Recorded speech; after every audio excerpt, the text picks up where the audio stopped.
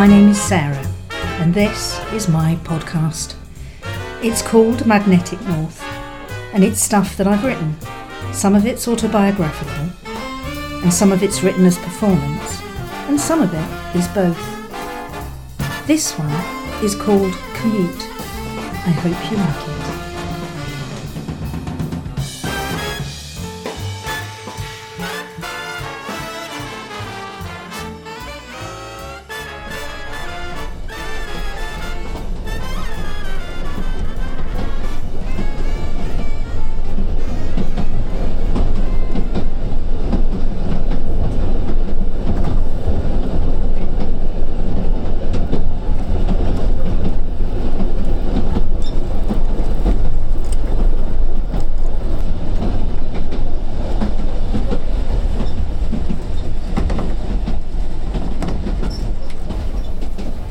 It's a bloody early start, and frankly, in the winter, it is less than pleasant. Dark when I travel in, dark when I travel back. But the important point is, when I can see out, what I can see. And when I can't see out, I know that it's all still there, ebbing, flowing, dark and comforting. The Fife Coast from Kirkcaldy into Edinburgh is breathtaking. I even like the cranes and the oil rigs.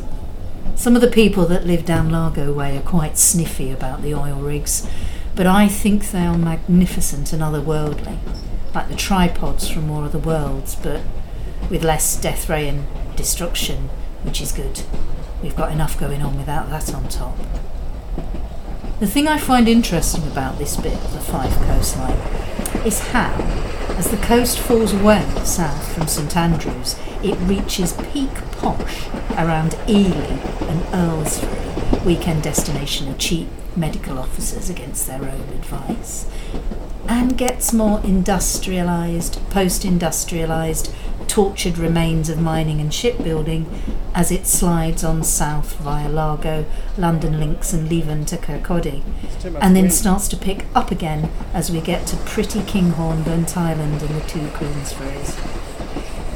It's almost as if you could map the house prices as the coast shows more and more evidence of a working class. And this explains the attitude to the Largo lot, to the oil rigs. Anyway, in between the two Queensferries, north and south, flows the Firth of Forth, and between these points stands, fortunately for our purposes, for we are, after all, on a train, there, dominating the landscape, both physical and cultural, stands a vast expanse of red iron oxide bridge. The bridge. The Forth Railway Bridge, the bridge. All the bridges in the country have a number. This is so Network Rail can identify them all for repair and upkeep purposes, location and so on. They all have a number.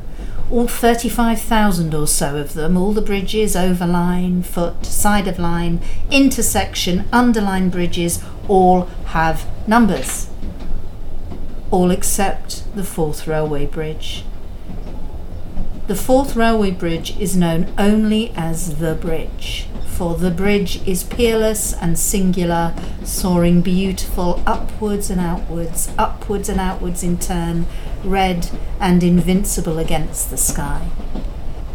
And here, as we bank to the right into Burnt Island, the bridge is visible in the distance, spanning the divide between the Kingdom of Fife and the outer reaches of Edinburgh.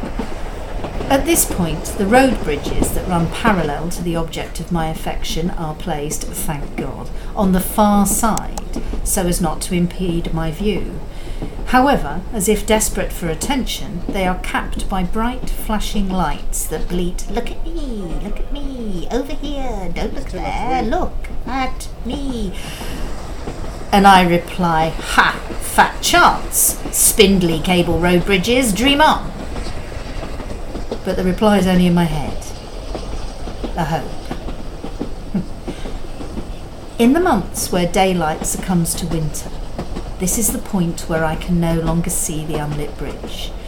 But unbeknownst to the desperate needy road bridges, it is their flashy posturing that reassures me of the presence of my love, reassuringly present in the darkness. And I love the Forth Railway Bridge. I do. I just love her. The way the bridge seems to embrace and hold the train as it passes within her grasp. Nothing in the passage of 2 years has dimmed the pleasure of hearing the sound of the wheels change as we start to cross. The lifting of my spirits heavenwards as the glistening Firth of Forth can be seen through the Meccano struts as they flash by.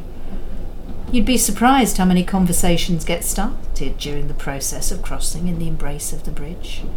Those that know and love the bridge smile indulgently and comment upon the enthusiasm of the newly enamoured as they take pictures and gaze out of the windows of the captive locomotive.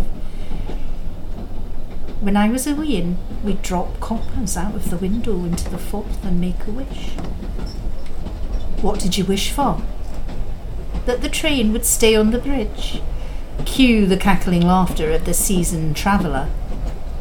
And so far they have. The trains into and out of Fife have stayed on the bridge. Unlike the ill-fated Wormit to Dundee, which was lost with all souls on board when the Tay Railway Bridge collapsed in 1879, some 3 short years before the Forth Railway Bridge was opened. Now, whether the fact of our trains remaining securely in the iron embrace of the bridge is thanks to many coins thrown, or many lessons learned, or the slow creep of health and safety legislation, depends on where you stand in that particular debate.